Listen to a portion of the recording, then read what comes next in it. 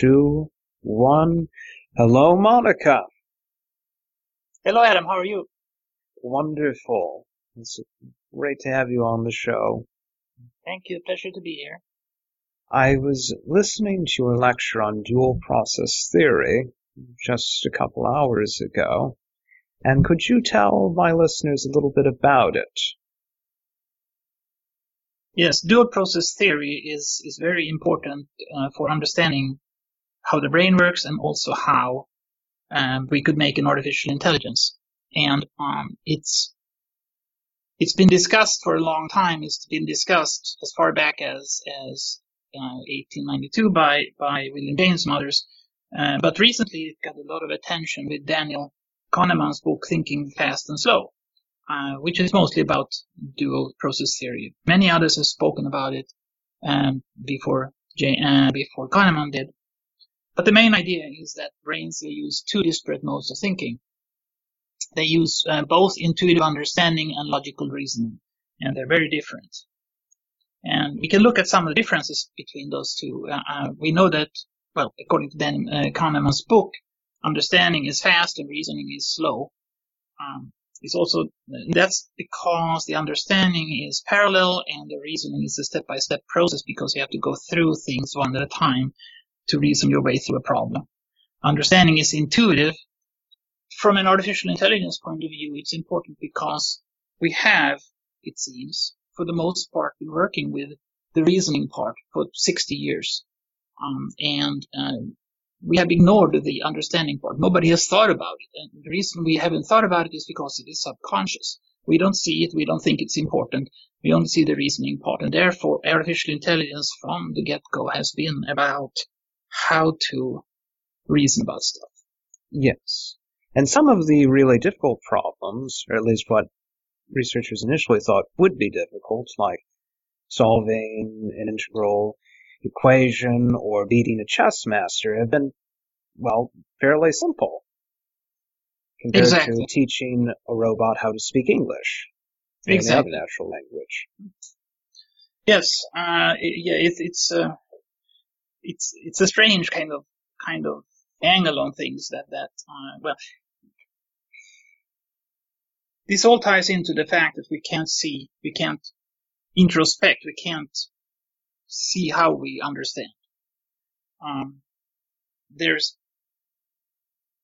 It is not really surprising, though, that we were attacking the AI issue the wrong way, because we like to be like scientific about things, and science is this strategy of dealing with complicated problems, largely by taking them apart into smaller problems and attacking them and so on.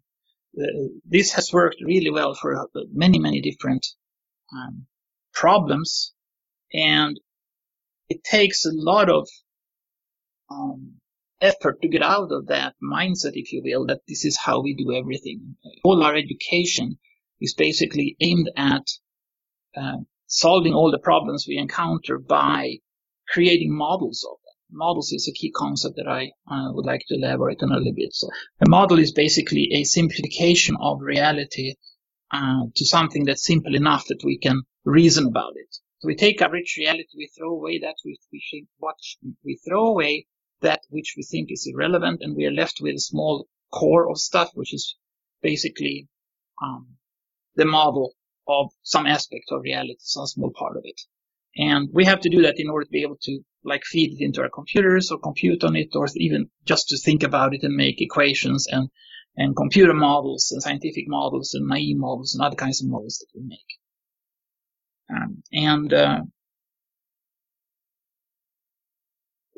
All reasoning requires that we use these kinds of models. So that's what our entire education is basically aimed at, creating these models, especially if you're a scientist or an engineer or a programmer. Programmers basically make models all day long. That's what they do. And given this background, given that this is how we as scientists solve everything, it's not surprising that in the 1950s, when we started working with AI, we started modeling the world. We started modeling how the world works, and we tried to basically create behaviors and imitate the human behaviors, if you will, with programs. And that was the only thing we could do at the time because our computers were not powerful enough to do anything else. We had to make models because they had to run in PDP-11s with 4K of memory or something like that. But unfortunately, these models, making a comprehensive world model, if you will, a model that's big enough to give you general intelligence, that's actually impossible.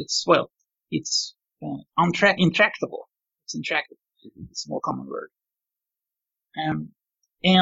This was pointed out as early as 1969, like a decade after I started thinking about AI, by nobody less than John McCarthy and Pat Hayes. They wrote something called the frame problem paper. And in there, they basically explain that the world changes behind your back. And if that model is pretty much obsolete the moment you make it because the world keeps changing. And therefore, the approach to AI, where we explain to the AI or to its computer, we explain what the world looks like, how the world works. This is a never-ending story. We have to continuously keep updating it. The world is also very large, very complicated, and we would have to enter all of these relations into the computer for it to basically be able to operate on it. And that's just not the right approach. And also, whenever you pick a model, when you create a model of some aspect of reality, there's basically this immediate guarantee that the computer cannot go beyond that. The model is its entire view of the world, and it can't reason about anything else. But it can modify itself. There are plenty of computer programs that can do that. Well, we tried to do these kinds of modifying programs and machine learning and so on, and it took us quite a long time to get going on that. There was no modeling in the first AI systems to speak of. It took many years before they got into machine learning at all. And even early machine learning, still on small computers, was used by basically creating a model and then just learning the parameters of it. And that's still very limited. So the early successes that they had in this kind of modeling effort, things like the Bloxworth or whatever, they are toy problems. They seem to work, but they are not real AI because they only work in these limited domains. And people said, basically, they went to toy problems after McCarthy and Hayes published a paper because they couldn't see any other way out. It was obviously correct that the world changes behind your back. And they said, okay, we just limit ourselves to toy problems and we'll work on that. But it is unfortunately not at all on the path to true general artificial intelligence because the generality requires that you learn all the time. Then how exactly could researchers simulate the brain to some extent? Because clearly we are capable of doing all of these things, and as far as we know, there's nothing magical about us. So when or how can we get a machine to act the way we do? Yeah, that's basically what my research has been about for the past 15 years, since 2001. I was working with AI in the traditional way, and until I got, if you will, a crisis of faith in 2001, actually 1998, when I realized that the current wave of AI was not going to work, and I started looking around for alternatives. And it turns out that the best way to do AI was actually, that was the stuff that they started with in the 1890s, and it's basically called subsymbolic artificial intelligence or cognitive science, as it was called early on. And it's cognitive science was like increasing slowly from 1890s to 1950. And lots of people did lots of cool thinking about how the brain might work or how intelligence might work. And then comes computers, and then comes artificial intelligence done so to speak, the reductionist way, where you model the world. And they started doing it in 1950. And to everybody, that sounded like the obvious win. So all the research funding went to the reductionist style, the model building way of doing AI. And that's basically been taking all the funding from all of the AI since 1950 until very, very recently. Occasionally, we have some little efforts gets done which does something else, like neural networks, for instance, are closer to cognitive science than they are to model building, model making of the world. But it's been tough to basically for the sub-symbolicists, as we call ourselves, the people working on the sub-symbolic, the brain-like thing, we haven't been able to get the funding that everybody else has been getting from this. The easiest way to explain the difference is basically that the reductionists, they model the world, whereas the holists, or if you will, the sub-symbolicists, which are the ones who work with brain-like structures, they model the mind. So you have a choice of modeling the world or modeling the mind. And the world is a much, much larger thing to model. In this revolution in biology as well, initially geneticists and molecular biologists were very happy about finding single genes, but then they realized that no, these single genes usually don't mean very much in terms of human health and performance. Yes, in general, the world is a much more complex place than we would like to have it be in order to be able to treat it with scientific tools. Let me explain a different word here. Well, I started talking about reduction, the ability to take a rich world and reduce it to a model. And it's been basically the way all science wants to be done. But if you take the sciences and you put them on a spectrum, you end up in one end you have basically physics, which is the most reductionist science there is, and it has a sub-discipline of computer science and mathematics. Those support all the sciences. But then from physics you have chemistry, you have biochemistry, you have biology. You move up your way up to the more soft sciences, so to speak, and you end up with psychology and ecology at the other end. I think of it as the right end. The reductionist models, the models of the world that people are making, they work excellent in physics and engineering and so on. And once you have the models, you can think about them using mathematical and programming tools. But over on the other edge, in psychology and ecology and biology, it gets really tricky. And we often talk about those sciences having something called physics envy, where they are so annoyed that they can't make these nice formulas that give you these wonderful predictions that physics and engineers have at their disposal. And they also can't make, like I said, they can't make these good predictions. And we have to be understanding of the fact that physics deals with very simple stuff. Basically, physics is for simple problems. And when you get to biology and onward, all the problems are complicated because you're dealing with life, and life is this mess of interacting stuff. I have picked up a term that somebody used a long time ago called bizarre systems, which is basically systems that resist modeling. They are so complicated that they can't be modeled, and they typically suffer from a number of problems. They are chaotic, so you can't predict them long term. You don't know what's going to happen in them. They are irreducible, which means you can't take them apart. If you try to take them apart, the system stops working. I mean, you can take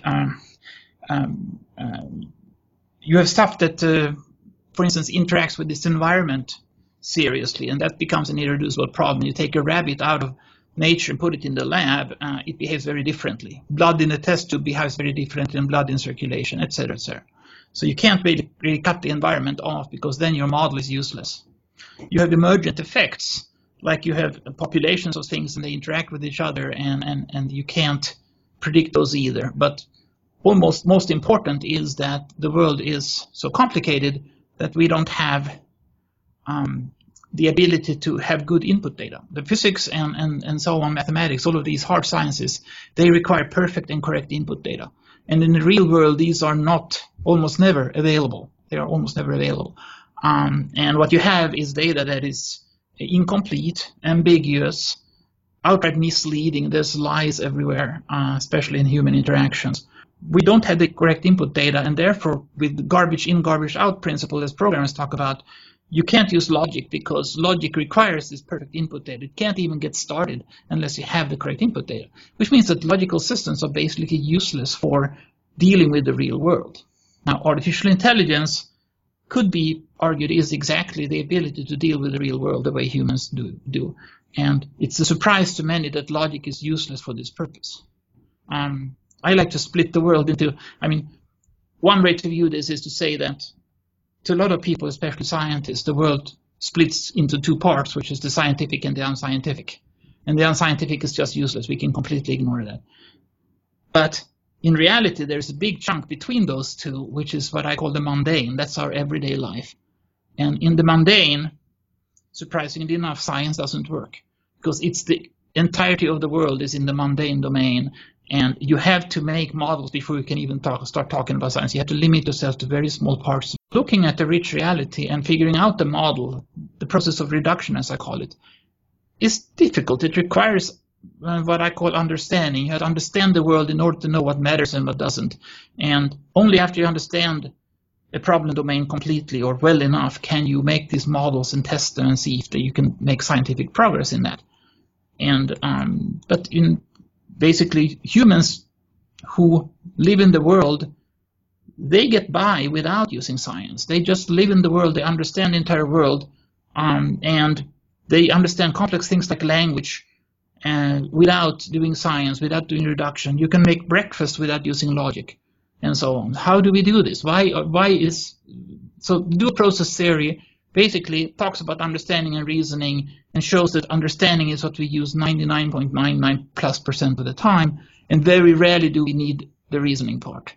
And this is now becomes obvious why AI hasn't worked so far, because we've been working on the wrong 0.0001% of the problem. How does one go about constructing something that would function like the subconscious mind? Well, there's basically two strategies for that. The most obvious one is that you try to figure out how the brain does it, and it's called a neuroscience-inspired model of the brain. And you create things like neurons and synapses and whatever, and you try to create a system that you expect works like the brain does. And we have, for instance, the Blue Brain project in Europe under Markram and other things like that are doing this. But neuroscience has this problem that resolution, for instance, in MRI is way too low. We cannot identify in the brain chunks that are smaller than millions of neurons. They go to like cubic millimeters or several cubic millimeters, and there's millions of neurons in that chunk. So we can't observe individual neurons today, and even if we could, it would be very complicated to figure out what they do. So I have I usually say in my talks that the story of what the brain needs to do is much shorter than the story of what the brain does. The brain has evolved, and as such, it has stuff that really doesn't make sense, but it evolved that way. And if the alternative to this neuroscience-based approach is to use epistemology, you basically start looking at questions like, what is it possible to know? How is it possible to learn anything? And so on. And you try to build your model of intelligence based on this epistemological basis instead of basing it on neuroscience basis. And that's what I've been doing since for these 15 years. And it's not that difficult to figure out these epistemological foundations. And there are some interesting surprises when you start doing that. So, in essence, what we're doing is we are trying to create learning machines that can learn from their input using very primitive operations, which we call model-free methods. We bundle up a bunch of these model-free methods and let these model-free methods build their own models. I'm sorry that the term model-free method is a little bit misleading, because when you're dealing with computers, you have to make models. But again, we're modeling the mind, not modeling the world. And as long as you can keep that separation clear in your mind as you're programming, then you can basically get to the right kind of system. When I think about that term, modeling the mind rather than modeling the world, it is an extremely profound distinction. I don't have nearly as much experience programming as you do, but when I think about it, yes, typically it's the world I'm thinking about, not the other way around. Exactly. But once you have something once you create a good enough model of the mind, you can test it in various ways. You can pick a problem domain such as vision or understanding language, which is my favorite, or hearing or whatever, or robotic locomotion, robotic pathfinding, even video games and so on. Whatever your domain is, you can basically create a system that learns and from its environment as it goes. A newborn child is basically, it doesn't have enough models to even understand what's in this visual field. There's a term called buzzing and blooming, which explains the way children experience training, do they understand what shapes and colors mean, and they can start discerning faces and other things. And basically, nature is economical with its modeling. I mean, we have very few instincts, very few things that we know come from our DNA. We are basically born pretty much like blank slates. I mean, most of these instincts are almost silly today. I mean, we get them from other primates. I have the saying that instincts are so expensive to create that it takes more than one species. I mean, one of the more famous instincts we have is that if you throw a newborn child into water, they know how to swim. Or if you hold out the finger and the newborn child grips the finger with their hand, they can basically hold on to the finger with full force and they won't fall down. And that's obviously very useful for like primates living in trees and so on. So the instincts we have are very few. The step above that is everything we learn in a subconscious intuition-based manner. Our intuitions are basically 99.99%+ of what we know. And we all learn them from our birth and onward. That includes language, that includes walking. I mean, walking and talking we learn in the first year and a half. And we're doing it the same way. We're basically doing it by observing. We observe adults speaking to each other, and that's how we pick up language. We see them walk, we try to walk ourselves, and that's how we learn how to walk. And it's important to notice that we learn from our mistakes. Some people claim we only learn from our mistakes. There's very few exceptions. In school, we try to teach children how to do things right, the students how to do things right.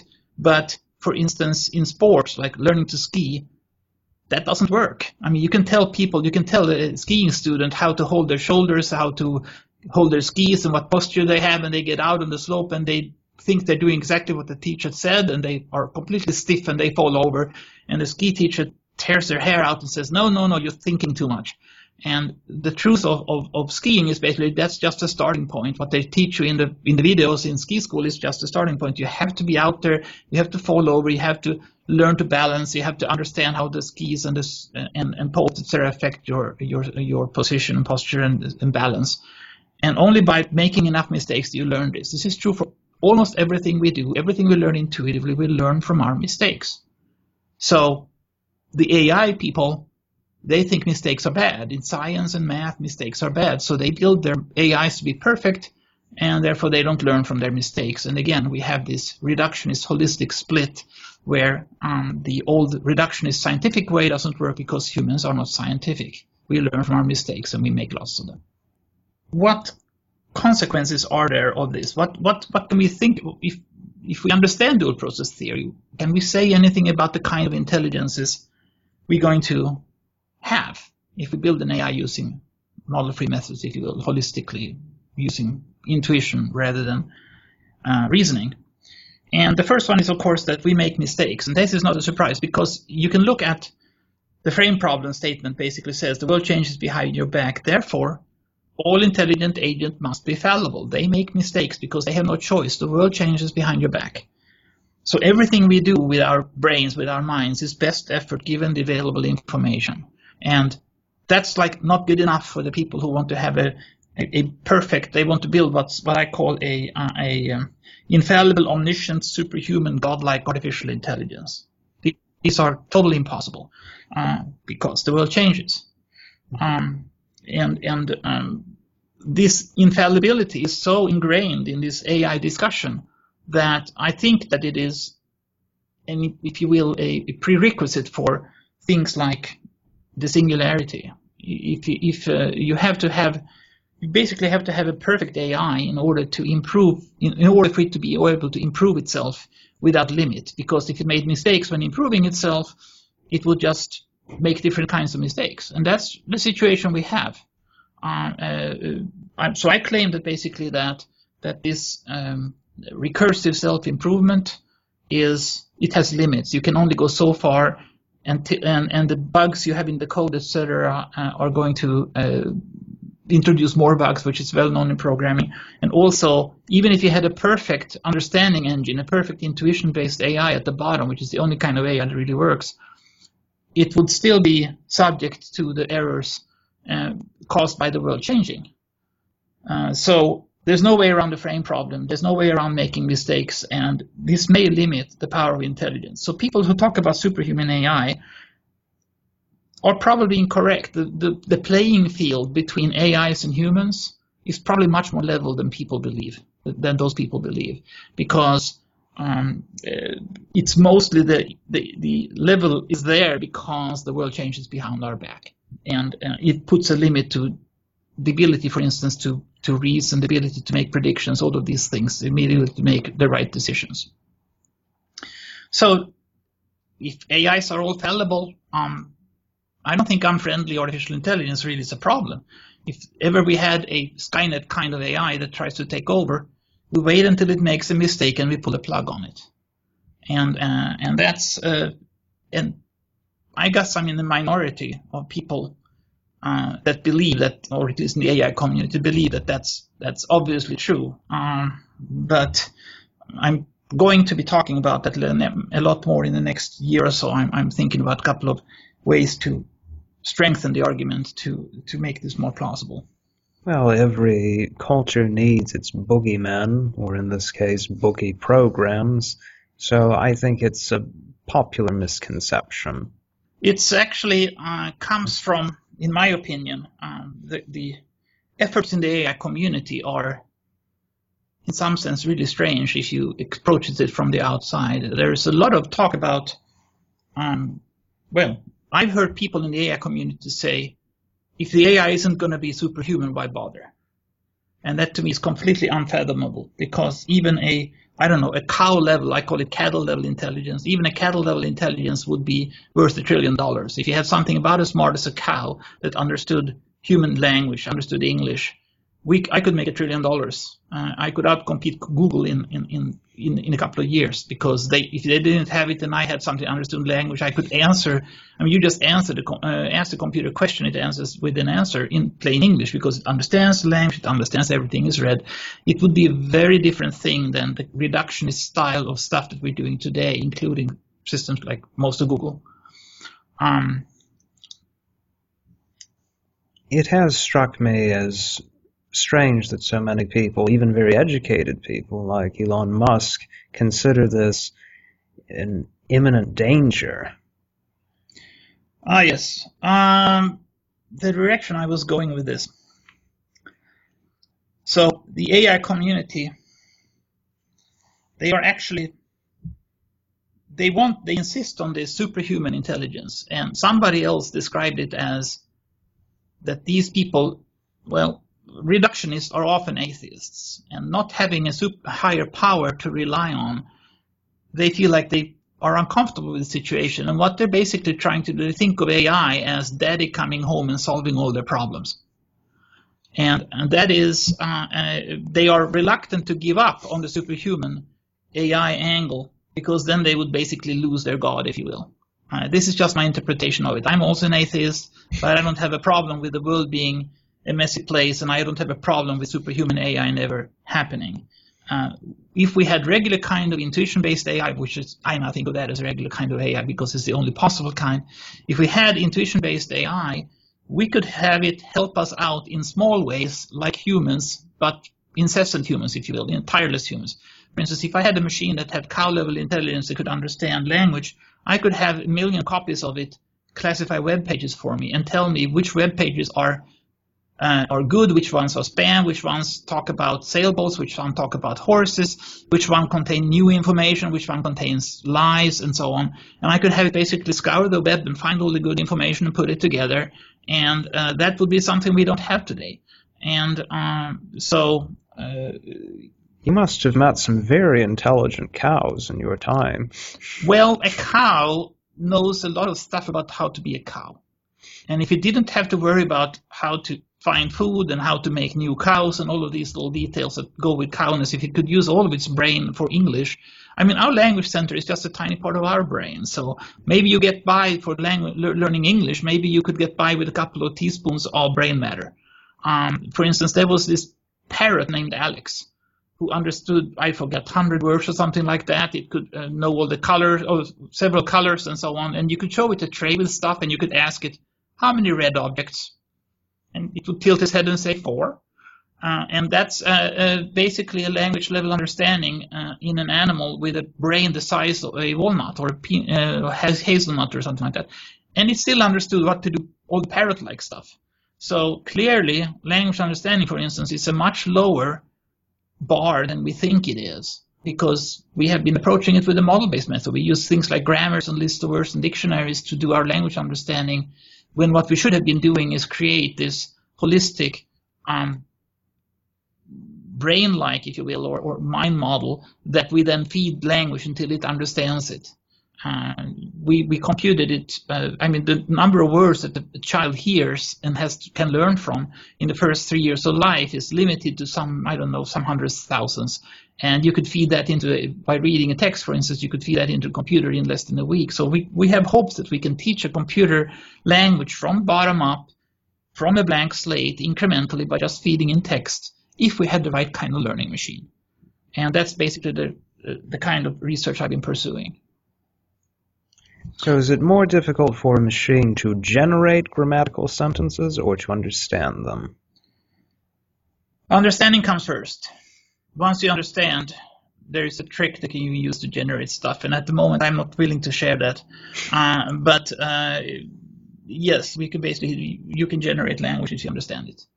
So language understanding could be a pretty low bar, and it would already be amazing, because if you could understand language the way humans understand language, it would mean understanding it in context, understanding it based on the experience of the language you've had it. And if you had a general machine for learning that was capable of learning English by feeding in the English text, it is obvious that it could also learn French, it could learn Japanese, it could learn any language on the planet, it could learn 2 or 3 at a time and maybe translate between them.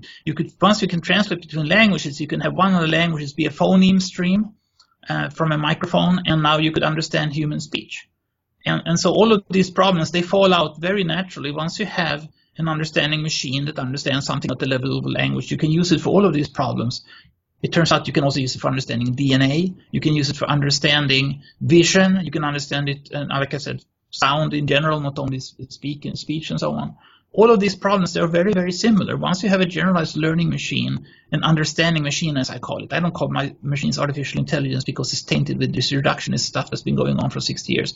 I call them understanding machines basically to emphasize that they are intuitive understanding-based machines. They can be used everywhere. They can do vision. And they can do robotic locomotion. We could have graceful robots like ballet dancers. We could put them in spaceships and send them to Mars and have them terraform Mars for us before we get there. And they could handle most of the situations they encounter if we train them enough on Earth on similar things and give them basically astronaut training. They could even become, they start out as these holistic understanding machines. If we wanted them to be scientists, we can send them to MIT and they can become good reductionists. So this is not an issue. You have to start at the holistic understanding thing, and then you can layer whatever you want on top of that. And you can take the machine out of the system and make it like a module and put it some front and some stuff before and after, like customization modules to hook it up to reality in some way. And you could have intelligence, a learning, understanding machine, almost any context where we want to use any kind of technology today. And one of my favorite applications, in fact, what I think of as the main target of my research company's product development, if you will, is that once we have an understanding machine, we would put it in something like a cell phone-like device, or preferably even in like one of those little Bluetooth headsets that you have seen. And you talk to it all day and it talks back. It's exactly like in the movie Her. And you put it on in the morning, you talk to it all day, and it's called a confidant because you have no secrets from it.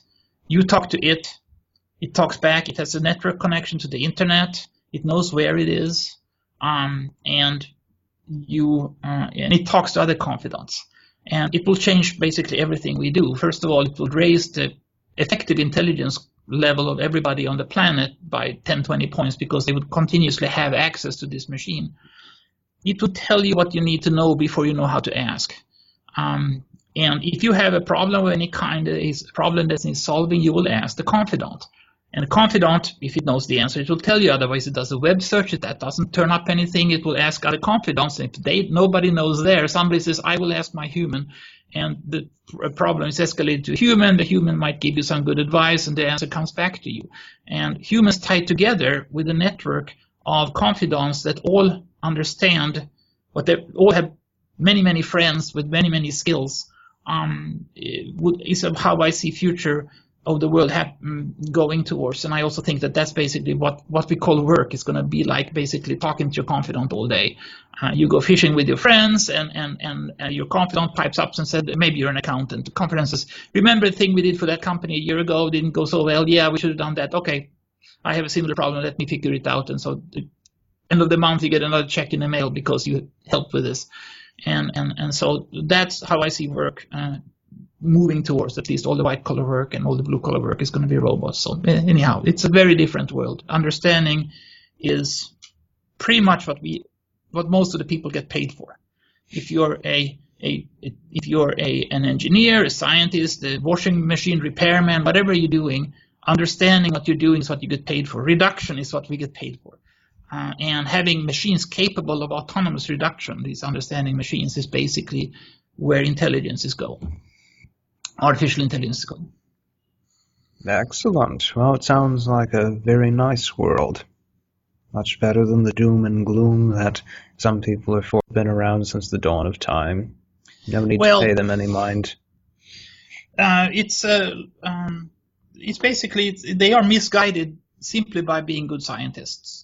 Because artificial intelligence is this strange situation. We are not trying to create something scientific. We're trying to create a scientist. Again, we're trying to create something that's capable of doing what we're doing when we're doing reduction. And the trick is that when you're trying to create something that does reduction, you cannot use reduction. You don't have it yet. At the level that you're dealing with your sensory input, reduction is not available. And in layers above that, you're creating all of these concepts and abstractions based on something that could be as easy as pattern matching. And at those levels, you can't use models of anything except models of the mind, which is what you have in AIs and so on. So these models of the mind, they are implemented using what I call model-free methods, and I have identified like a dozen of them. That's kind of the point of having what's called a general AI, is that you cannot have models in it. If you have models, you're locked into those models and can't do anything else. If you're model-free, now you're free to learn anything you want. And that is, you model-free in the problem domain. You're not model. You have model of mind, but you don't have model of the world. The model of the world is something the machine learns on its own by experience from its sensor input over time. And that's basically where we want to go. But with something like grammar, for instance, a human being has a built-in structure that allows it to acquire language. So with a machine, you have these general rules, and then it takes it in and it sorts them out like a human being. The built-in grammar of the brain is a very common misconception. This comes from Chomsky's innate grammar theories, and I don't believe in that, and I don't think Chomsky himself believes in it anymore either. Basically, if you have a generalized learning machine that can look around in the world and learn, things in your visual field, that's a much harder problem. Language is a trivial problem compared to being able to understand the vision. So I believe that brains are capable of learning any kind of language they want without any special structures. We don't have to put in instincts for grammar and stuff. And we are using grammars in school. If you learn French, for instance, you would learn French verb conjugation, you will learn French grammar or whatever. But before you're ordering your coffee and baguette sitting in a restaurant in Paris, if you're fluent, you will have forgotten all of those grammars. You don't use them. You just use them as a reductionist crutch, but they get replaced very quickly in the process with basically intuition-based language understanding and intuition-based language generation. We have to understand the distinction between the reductionist crutch used for learning and actual language understanding. You would have no time to think about grammars and conjugations as you're speaking a language that you're fluent in. And that's, again, it's the same difference as in skiing. You don't have time to reason about how to keep your balance because it has to happen subconsciously and in parallel and instantaneously. And like I said, thinking fast. You have to use intuition to ski. You have to use intuition to understand and generate French. So grammars are something we discard as soon as we can, and it's not part of our everyday language understanding. That's just a misconception. Right, but certainly human beings compared to other animals have something a language instinct. Nope. You would not say that. I will not say that. So it just stems from general, broad differences in our brains. Well, animals can learn a lot of language. I mean, I had a friend who had a dog who could hear the word ball spoken in mid-sentence because he liked playing with balls. Whenever he said ball, he would run away and get a ball and come back and expect you to throw it. So if you put ball in the middle of a sentence like I just did, the dog would realize that and come back. And my friends started using euphemisms when they were speaking about balls, things like throwable object or whatever, and it took typically a month for the dog to figure out that there was a euphemism, and then you say throwable object and he would go get the ball anyway. But they can definitely get to some level of language understanding. And as I said, vision is harder than language, so any animal that can use vision is already ahead of the curve for that one. Well, it will be interesting if and when I have some linguists on the show to compare notes. Well, linguists come in descriptive and prescriptive flavors, and hopefully people with background in neuroscience as well. So. Well, yes. Well, it's I don't really want to go there. I don't want to make enemies. I have linguist friends, but I think a linguistic analysis of language is basically very, very rarely useful. We have grammar police and other things because we have agreed on conventions about how to most clearly express something, and sticking to that is certainly a good idea, but it's not how the brain works. It's not how the brain works. Sure. Consider this: your first language. You learned English as whatever language you learned as a child. Nobody gave you grammars. Nobody gave you word lists. Nobody gave you dictionaries. You picked up language without any of those crutches. So that's basically, it speaks against us having models, if you will, of language of that kind. We pick it up from scratch by just seeing many, many, many patterns of it. And that's how we understand anything at all. I mean, we don't reason about that low-level stuff. We have to use something faster like pattern matching, which is very fast. So this reminds me a little bit of Jeff Hawkins' book about general patterns and these useful algorithms that can do any number of wonderful things. Yes, Hawkins is definitely one of the people on the